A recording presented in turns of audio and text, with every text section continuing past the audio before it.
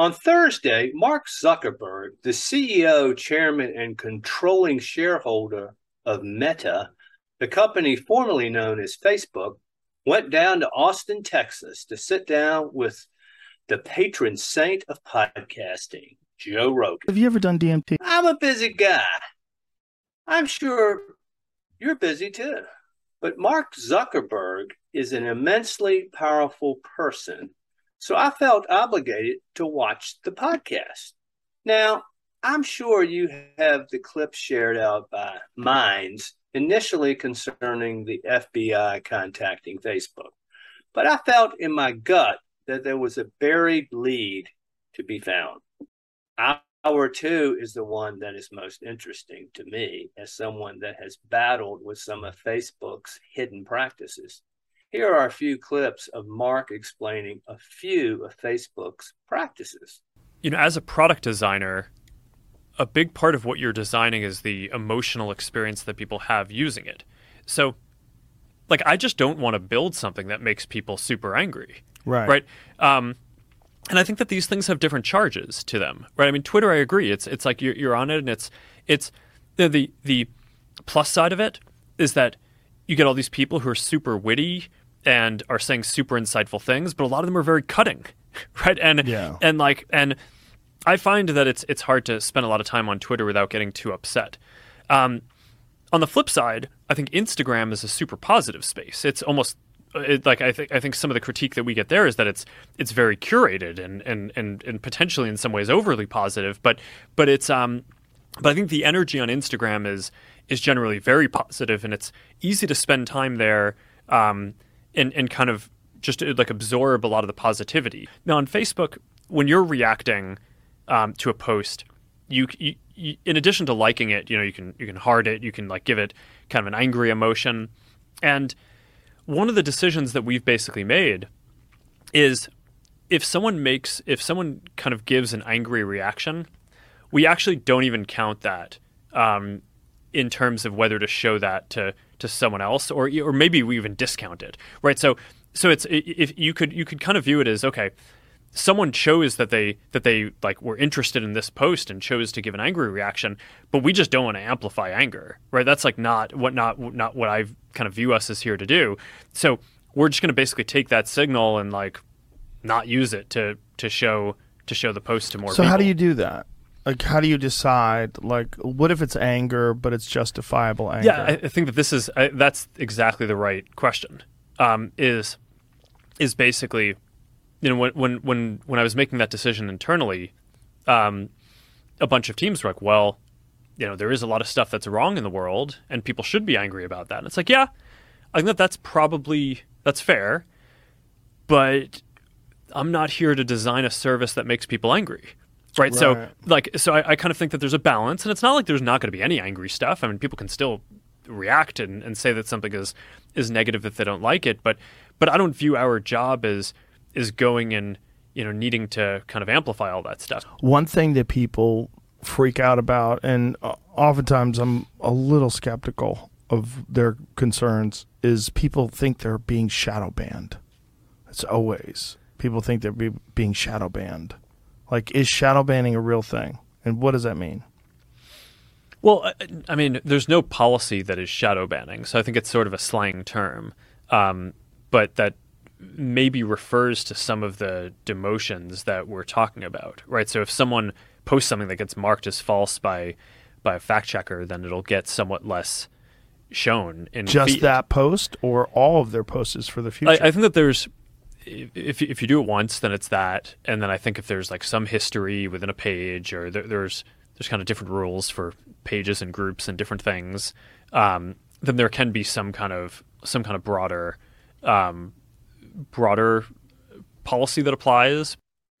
Mark mentions a few times throughout the interview how Facebook doesn't want to have certain powers like editorializing and fact-checking. I think the right way is to establish principles for governance that try to be balanced and not have the decision-making too centralized.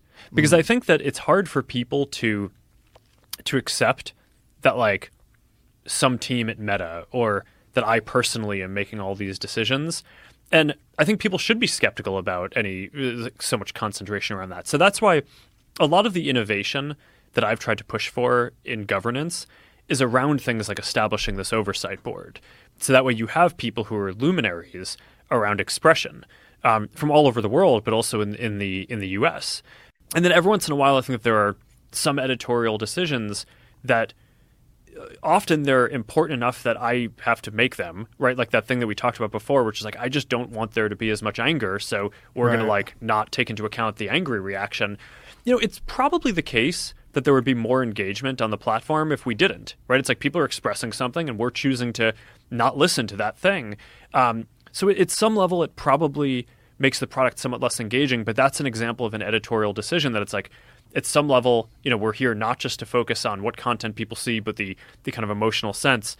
So this whole thing that's like arbitrating what is okay and what is not, I obviously have to be involved in that because this is at some level, you know, I run the company and I can't just abdicate that. But I also don't think that as a matter of governance, you want all of that decision-making vested in one individual. So I think one of the things that our country and our government gets right is the separation of powers.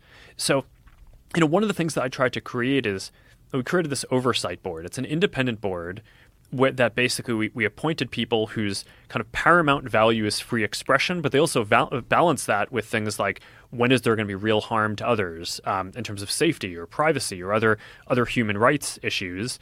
And basically that board, people in our community can appeal cases to when they think that we got it wrong, and that board actually gets to make the final binding decision, not us.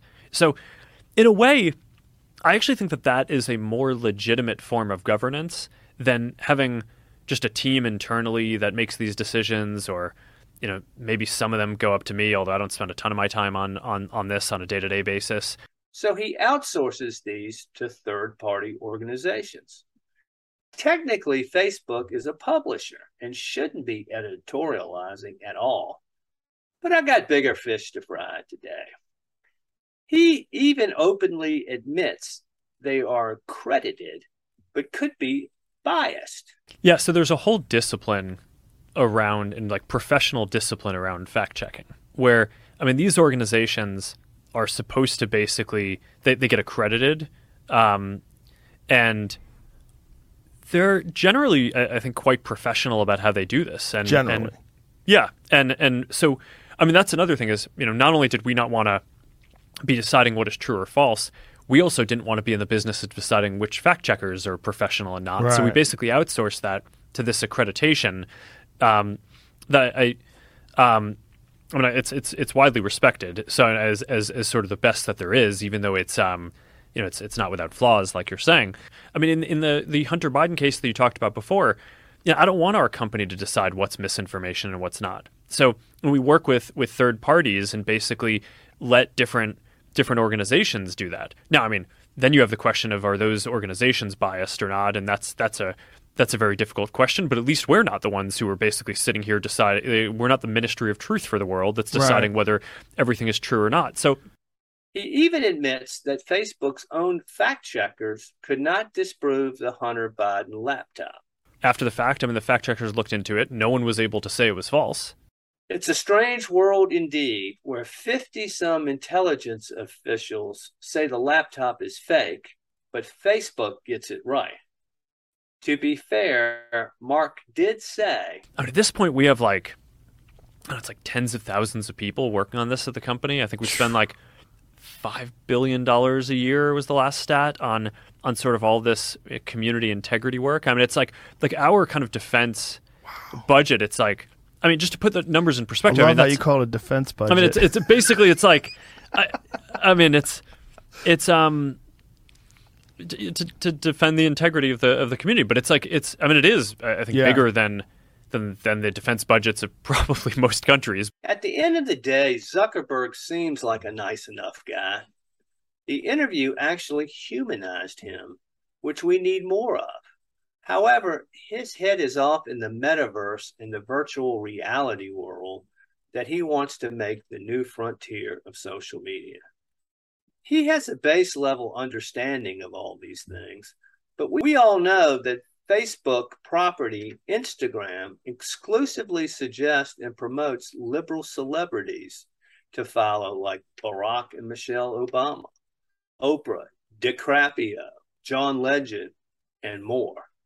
Facebook is notoriously difficult to communicate with, and when you are disciplined by it, there's no customer service or transparency. And the fact checkers have skin in the game, as pointed out by Thomas Massey. This is Zuckerberg's baby, and in many ways his legacy. He has done a better job than many of the other tech CEOs. His platform has been good to use for most of our Daily Rob podcast, and hopefully we can get our current issues resolved. But when the cat is away in the metaverse, the mice do play. So, Mark, man to man, please try and concentrate on the nuts and bolts of customer service instead of the make-believe land of the metaverse. Oh, Mark Zuckerberg. I'd love to talk to Mark. He seems like an interesting guy. I don't like the way you sip water, though. When you're sipping water in the Senate, you're sipping water like a robot. I mean, let me see you take a real drink. I mean, go ahead. Like I mean, honestly, that's the Senate testimony is not exactly an environment that is set up to accentuate the humanity of the subject. No, quite the opposite, right?